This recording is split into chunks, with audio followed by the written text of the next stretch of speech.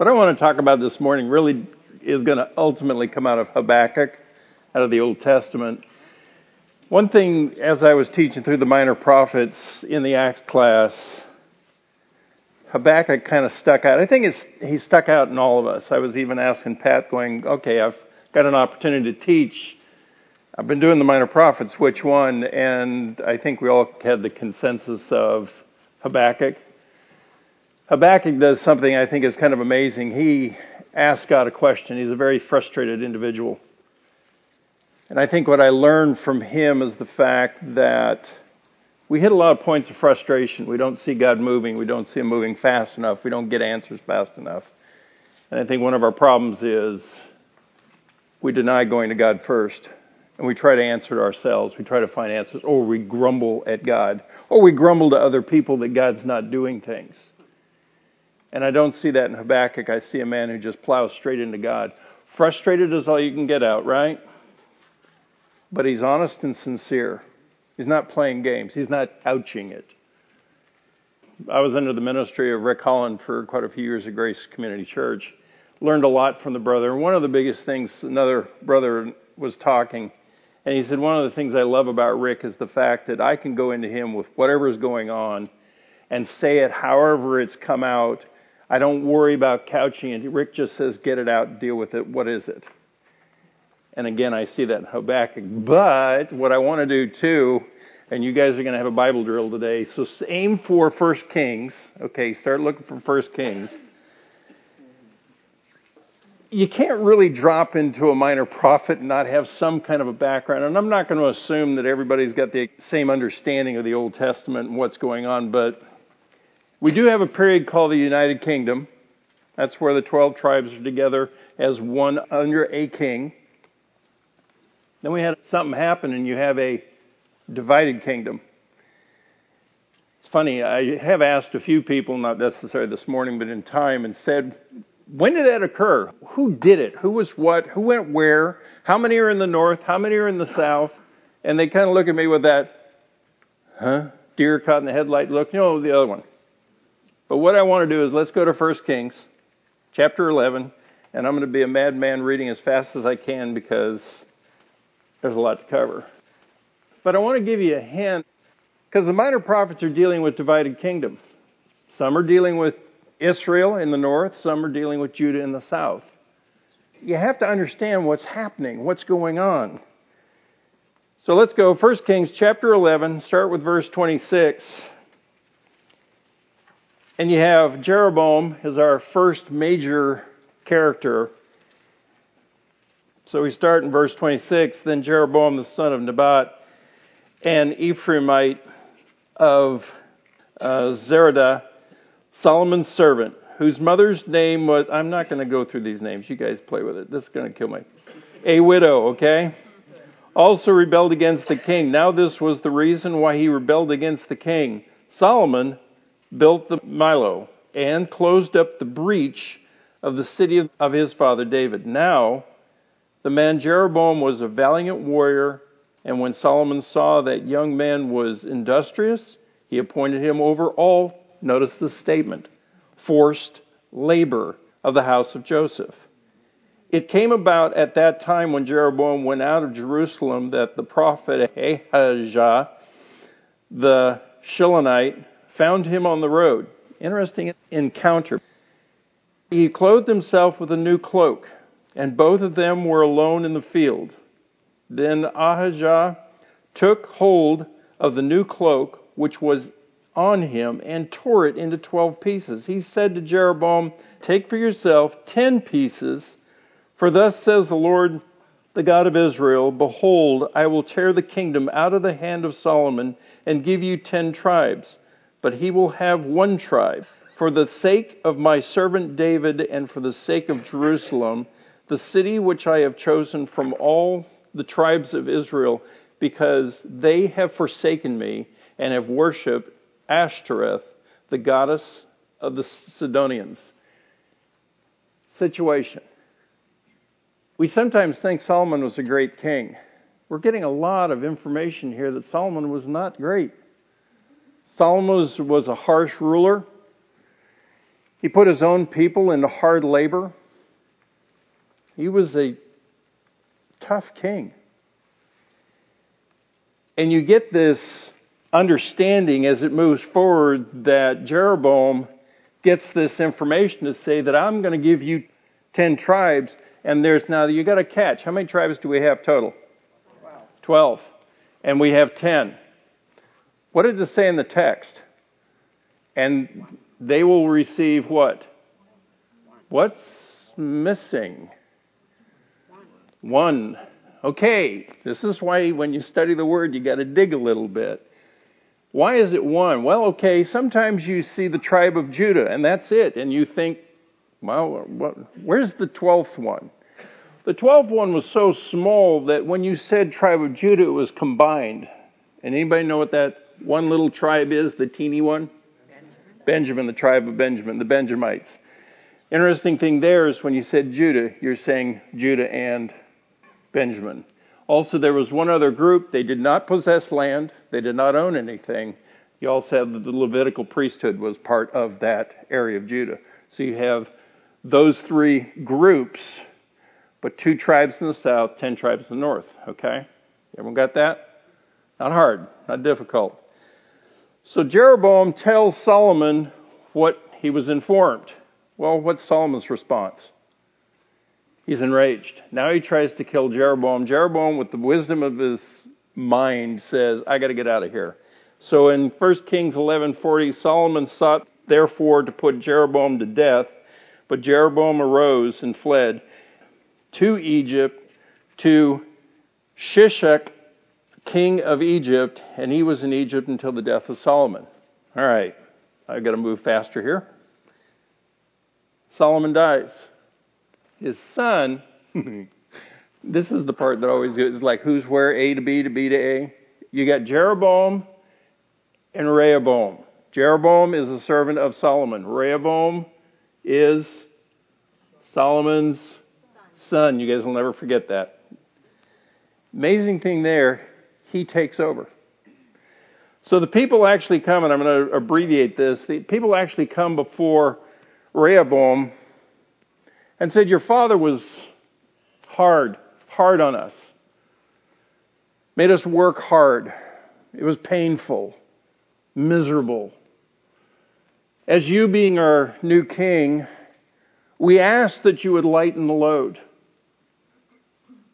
And the interesting thing there is the idea is lighten the load so you would, what? The people would follow you better. There would be a quick take of your new position, new office. So you think Rehoboam's moving correctly. Rehoboam then goes to his father's advisors, these senior men, and asks them what to do. With wisdom, they say this would be a great opportunity for you to entrench yourself deeply with the people. Yes, your father had a huge load on these people, but you could lighten the load. And you'd win the hearts of the people. They would follow you faithfully without begrudging anything that you're doing. He goes, thanks. Then what's he do? Big major error. Actually, one of the biggest major errors that anybody that's young is going to do. He went to his peers. His peers, kids his own age, you might say, said, I think what you ought to do is ramp it up. Be even harder on them. Get more out of these people. So he tells the people, literally, come back in a few days. I'll give you my answer. They come back, and he takes his peer advice. And he says, no, it's going to be greater. Now you're starting to see the friction. People are just gone. By the time that you have this situation, you also have Jeroboam's back in the scene. He's come back from Egypt. And the people are kind of following him because he sees that it's been too intense. So he moves, and really what happens is the kingdom is split. 10 go to the north, 2 remain in the south. The ones in the north go with Jeroboam, and the south is now controlled by Rehoboam. the interesting thing is, go to 1 Kings 12. It would not be a bad thing to have a split kingdom if the king Rehoboam was obedient to God and trusted him. Verse 26, notice this phrase. Jeroboam said in his heart. That's where you're taking counsel of yourself. Not going to God, you're doing self-counsel. That's a killer. He says this, now the kingdom will return to the house of David. If this people go up to offer sacrifices in the house of the Lord at Jerusalem, then the heart of this people will return to their Lord, even to Rehoboam, king of Judah, and they will kill me and return to Rehoboam, king of Judah. This is what he's saying. I can't have these people go back to Jerusalem. I got to work a deal out here because this thing could, I lose my king position. Here's what he does. So the king consulted and made 2 golden calves. Wow, does that ever have some interesting backlash on it? Did we have a golden calf somewhere after the exit out of Egypt? Pagan worship. And he said to them, now this is amazing. It is too much, poor people. Well, I'm really thinking of you. You know, I'm your good king, and I just really understand the travel is difficult. So I'm really compassionate and understand. No, okay? This is the game he's playing. It's too much for you to go up to Jerusalem. Behold your gods, O Israel, that brought you up from the land of Egypt. He set one in Bethel, and the other he put in Dan. Here's what he did. You've got your 10 tribes. You have your northern kingdom. Close to the border of the kingdom, he sets up 2 pagan worship centers so they don't have to go to Jerusalem. And it's a shorter trip. Think about how wonderful this king is. No, what has he done? He has now set up false worship of false gods. The deterioration now will start to continue. They've not been faithful to God and trusting God, and this just amplifies it. So what you have now is the start really of the period as we move into it, the period of the prophets, where the prophets are used by God specifically, called people to repent and to return to Him. Now, I've been teaching the 12 minor prophets. Now remember, minor doesn't mean they're insignificant. Who cares? Why in the world did we waste the ink and print of the last 12 books of the Old Testament? They're not minor as being insignificant. They're minor in smaller, but they're intense. We've got Malachi this week coming up. It's amazing how intense these men are, very specific to the issue of calling the people back to God, to repent. And we'll focus in on Habakkuk, but I want to give you an idea that the minor prophets have been making the same statement all the way through, consistently, calling the people, calling them back, calling them to examine their life, to turn from their ways, turn to God. You get one example, you get Hosea. Time of Hosea was interesting. The Assyrian nation was a little bit diffused, things were a little lower, they weren't attacking so much. It was very luxurious living. People were living at a great time. The revenue was high. The market was great. Everything was phenomenal. What happens to you and I when things are going great? Let me ask you if it's like myself. When things are going great, what's your prayer life like? As intense as it always is? How about the intensity of being in the Word? Digging and mining out the beauty and the message from God. See, the people in Hosea's day, as he's dealing with them, he's confronting them because they're at leisure. They're at peace. It's wonderful. What are they focusing on, God? Themselves. Exactly.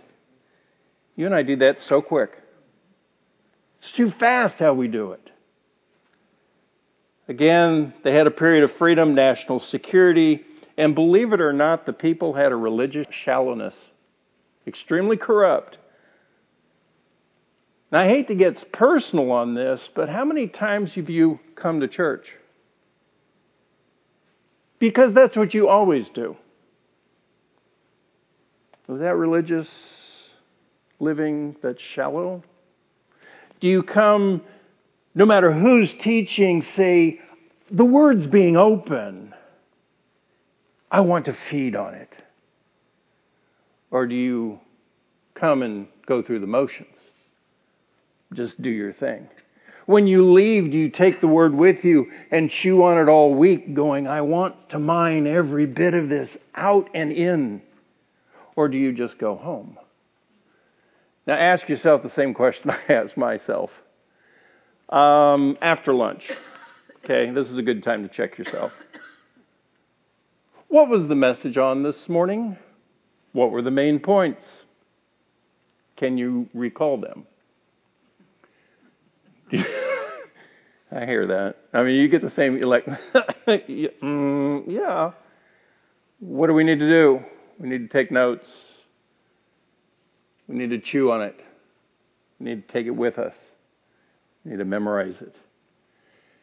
Stay in the Word. See, you'd never think about it. When the prophets were speaking, that is the Word of God. And the people that they were called to, whether it's Northern Kingdom or Southern Kingdom, they were called to repent, called to respond to God's Word. What do? They tried to get rid of them. Tried to get rid of the prophets. We've got old tradition that says that Isaiah was what? Sawn in two. I'm sorry. That's just bad. What's really going on? Hosea is the most amazing book, and it's the most difficult book to go through because Hosea is told by God that he's going to marry someone, Gomer. But Gomer is going to be unfaithful. But you be faithful no matter what. And it's a pageant. It's a play. Hosea will be playing the part of God to communicate the message, and Gomer will be playing the part of Israel. She's unfaithful. Gomer's unfaithful. Hosea's faithful. Even to the point when she's off, she's down in like second or third guy. And God says, she has need, talking to Hosea. Hosea, take what she needs, go and give it to her. And you and I are going, huh? So he has clothing and food. And he goes finds the guy that she's with and says, are you with Gomer? The guy goes, yeah, what's your point? Who are you? Oh, I'm Hosea. I'm her husband. And the guy's, who knows? We don't get a lot of picture behind it, but it's like probably, as you would think, huh? This is for her. Make sure she has it. That is so absolute of what God continually does and takes care of us and is always continually faithful. And how many times are we so unfaithful? So he uses Hosea to call his people back. Look at Hosea 4:1 through 6, just as a reference. And again, it's an interesting statement in there. They are living with no knowledge of God. Listen to the word of the Lord, O sons of Israel, for the Lord has a case against the inhabitants of the land because there is no faithfulness or kindness or knowledge of God in the land. Can you imagine that? How can you be so intensified by religion around you that you have no knowledge of God? Because it's religion. I have people sometimes at work ask me, well, what religion are you? I said, well, I'm really not into a religion because that's just kind of man-made and it's very easy to do it. Really what I am is I'm in a relationship with the living God. That makes some interesting faces go, huh? Hosea chapter 6 verses 1 through 3. Again, the call goes out. It says, "Come, let us return to the Lord, for he has torn us, but he will heal us. And he has wounded us, but he will bandage us. He will revive us after 2 days, and he will raise us up on the third day, that we may live before him. So let us know. Let us press on to know the Lord. His going forth is as certain as the dawn." What's going on? Know him. They have a false repentance, which is sad. Dr. Boyce, in one of his commentaries with Hosea, he comes up, and I thought, yeah, this is a little bit like us. So the problem is that the evangelical movement in America in the 20th century is shallow. It speaks of salvation, but it does not grapple with sin. And since it does not grapple with sin, there can be no true repentance. I am often asked whether we are witnessing a revival today. And I always answer that we are not. We are seeing many persons converted. To that extent, I take the Gallup poll seriously. But there is no revival, and will be no revival until there is an acute awareness of sin and a genuine, notice this, turning from it.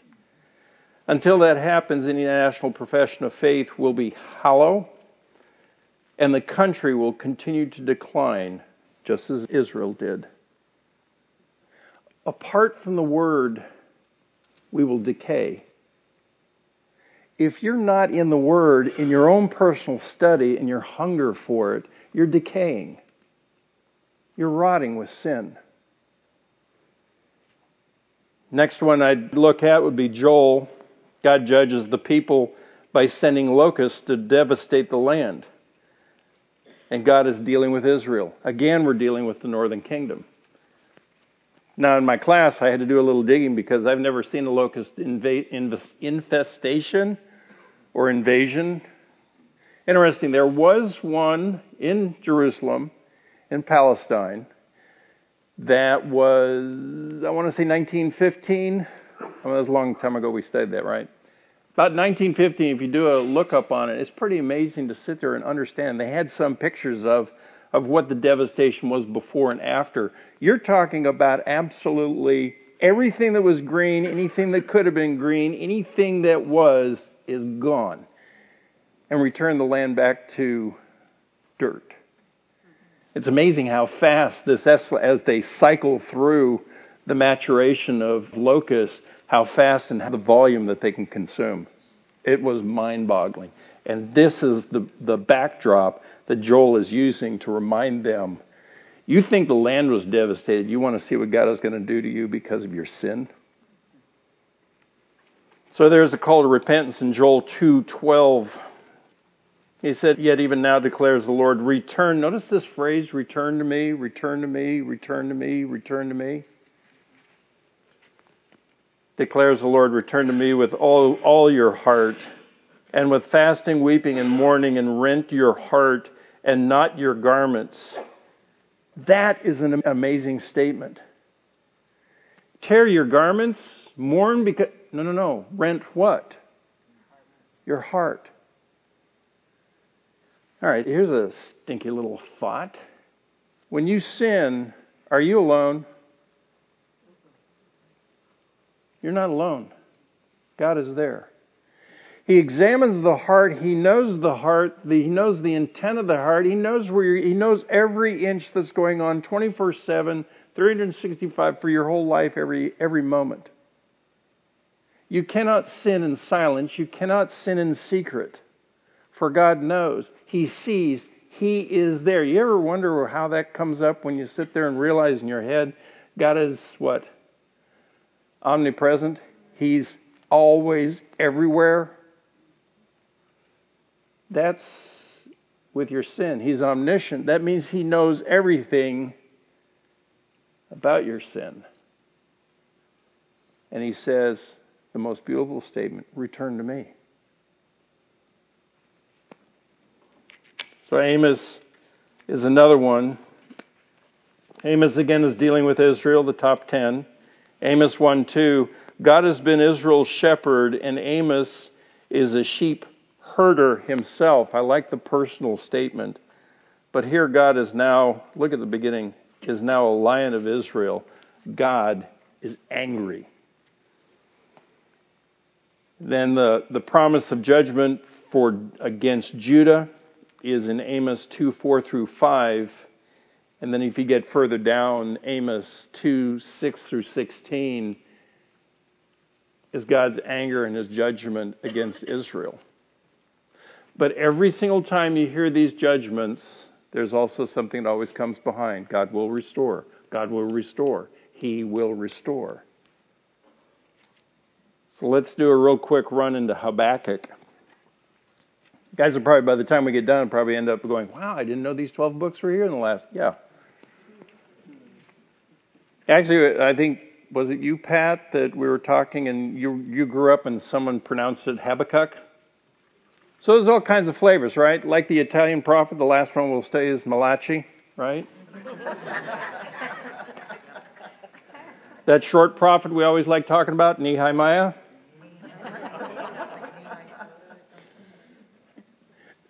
Are these the first time you guys have heard? I'm sorry, I got these things back in the 60s, so I'm using old material, sorry. You know what? Today you and I see in our world extreme violence. I mean, it's just intense. Everywhere. Not only in man, but the California fires are extreme. I mean, they're blowing our mind in the fact that, I mean, we used to live there and fires were kind of common, but these are out of control. The devastation is huge. But let me ask you this. Have you ever asked God why things are happening the way they're happening? Have you ever talked to him and said, when is this thing going to get done? When are you going to take control of this? This is nuts. Are you even, hello? God, are you around? Are you awake? Maybe he's slumbering, like the critics say. Well, see, Habakkuk's the guy that I enjoy so much because when he has frustration and questions, he goes straight to God. He's not griping about God, he's going to God. God wants us to go to him, return to me, return to me. Go to him and talk. So go to Habakkuk chapter 1. He asks God a very strong question as he is frustrated with what God has been allowed to continue that is unabated. To give you a quick understanding, it's wickedness. It's sin, rampant sin all over the place. The justice system is corrupt to the max. The poor people are getting taken advantage of. They're losing their homes because someone says, I want that home, I'll just take it. They work out legal schemes. There's all kinds of junk. The rich are getting richer, the poor are getting poorer, they're getting taken. There's sin everywhere. It's horrid. And Habakkuk asks the question that I think we need to learn how to ask.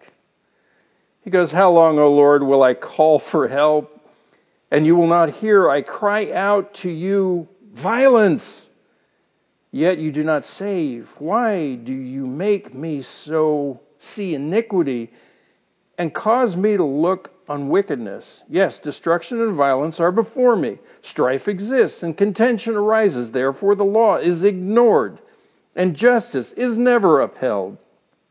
For the wicked surround the righteous. Therefore justice comes out perverted. Isn't that a perfect description? Kind of sounds a little bit like today. Sounds a lot like today. Are you shocked? A man of God like that asking that kind of a question of God? Interesting statement. Godly men, those who trust God, do question God. Habakkuk is not going to someone else, and he's not bad-mouthing God, nor is he just grumbling about the situation and doing nothing. He's going to God. If you learn anything out of Habakkuk, it's you have a question, you have an issue, you have frustration, you go to God and wait for the answer. Do you go to someone else and ask what they think about what's going on? Or do you go to God? God's answer, not the one that Habakkuk, I think, was going for, Habakkuk 1:5.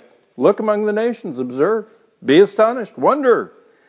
Because I am doing something in your days you would not believe if you were told. You're right.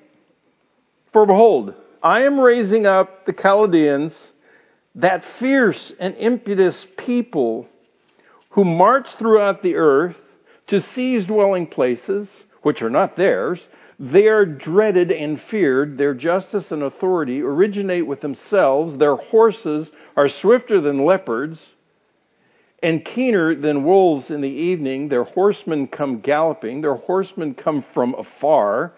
They fly like an eagle, swooping down to devour. All of them come for violence.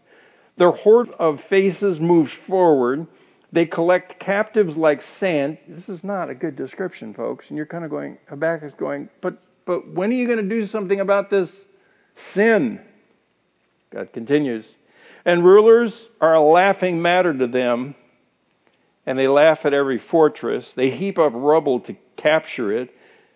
Then they will sweep through like a wind and pass on, but they will be held guilty. They whose strength is their God. Babylonians coming at you? I like his response to God. They're worse than we are. What in the world, God? I don't understand. I love it. Again, what's he do? He doesn't understand. Where does he go? Back to God. He seeks God for the answer. He's staying on God. He goes, I trust you. I don't understand it. I need a little bit more understanding. I need some help. Now he moves forward and he says, you, O Lord, have appointed them to judge. That's true. See, what God would use, he would use the Gentile nations as a tool of God's discipline. But the Gentile nations would be disciplined by Gentile nations when they got out of control. Yes, he called the Babylonians, but the Babylonians took it to their head and were extreme, far beyond what God accepted as a discipline. So then you would see Medo-Persia, Persia, and everything continually going on. Yep, Robert. What is the Chaldeans? Chaldeans and the Babylonians are your same group.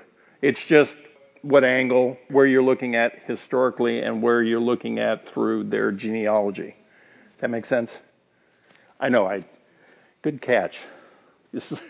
See, tricky little word stuff, right? Look at verse 12. Habakkuk is clear that he knows that God is sovereign and immutable. In the fact that God does not change, it is clear that the promises of God to his people are still valid and active. The promises are still sure. I love it. We will not die is a strong statement to sit there and say, we will not be eliminated, we will not be annihilated, we will be there. We will be disciplined. Verse 13, he says he understands that God is holy. And a holy God hates sin and will punish sin. But again, he goes, but the Babylonians, the Chaldeans, they eat their young. They sacrifice their young. What's the deal? They're horrid. And God reminds him, says, yes, I'm disciplining, but I will what's he say? I will discipline them. Habakkuk 2:1-4, he's still confused, but he goes to God and he says, I will stand on my guard post and station myself on the rampart, and I will keep watch to see what he will speak to me. Has he left God? Has he abandoned God? Has he say, no. He stayed with God. And he knows God will give an answer. And then chapter 3. And again, these are the pieces that start making me wake up in my own thinking. First, He goes to God with a question because of his frustration. He doesn't understand what's going on. He goes to God. He seeks an answer. God gives him an answer. It wasn't the one he was thinking of. And you and I have hit those, right? We get an answer from God and we go, oh, that's got to be the wrong one because that's not what I was thinking. I know how that goes. But the most beautiful thing is he goes back to God and I need understanding. I accept your statement, your answer. I trust you, God. See, that's a man who has full trust and faith in God. Even though what you think around you is chaos and crazy, you stay on God that keeps you focused. Chapter 3 is where it just gets even more intense. So you have the question set. He stays and gets more understanding, but yet he's never badmouthed God. He trusts God. And in chapter 3, he does something you and I don't do enough of. In the midst of chaos, in the midst of craziness, he praises God in the whole chapter.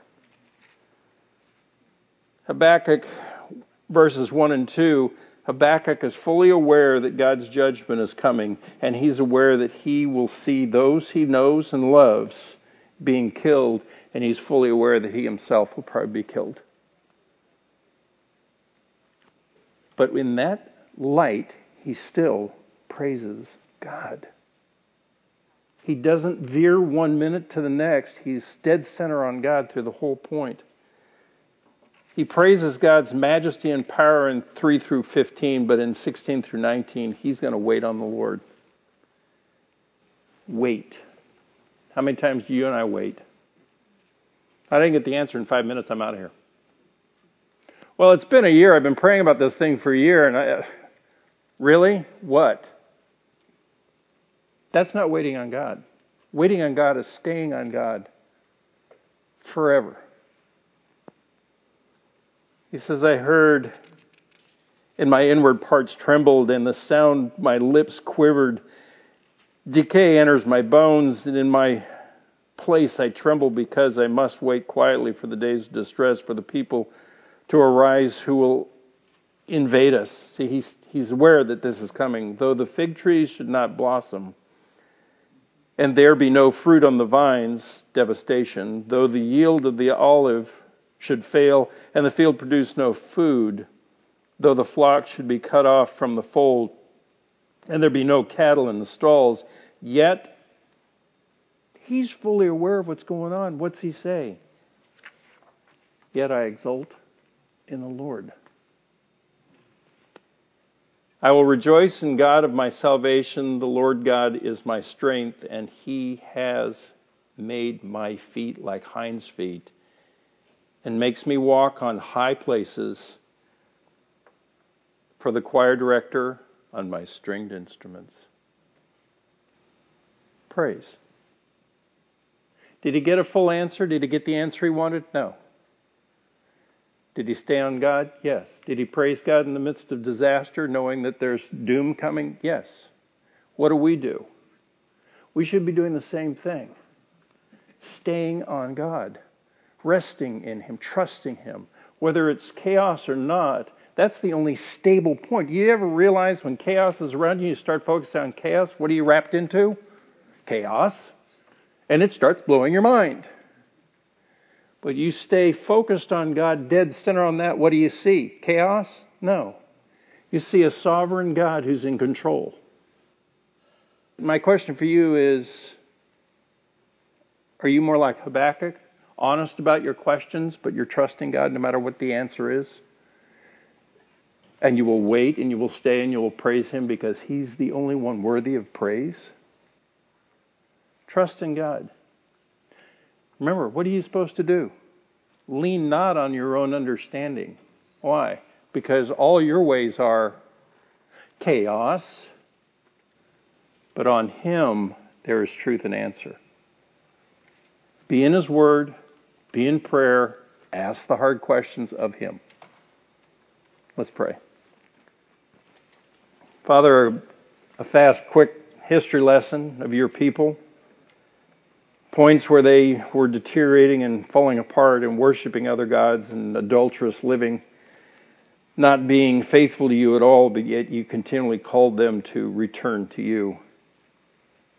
At the same time, we get a man that speaks for you, but at this point with Habakkuk's life, he asks a question. He's frustrated. He doesn't see anything changing. Nothing's going for the good. Sin is rampant.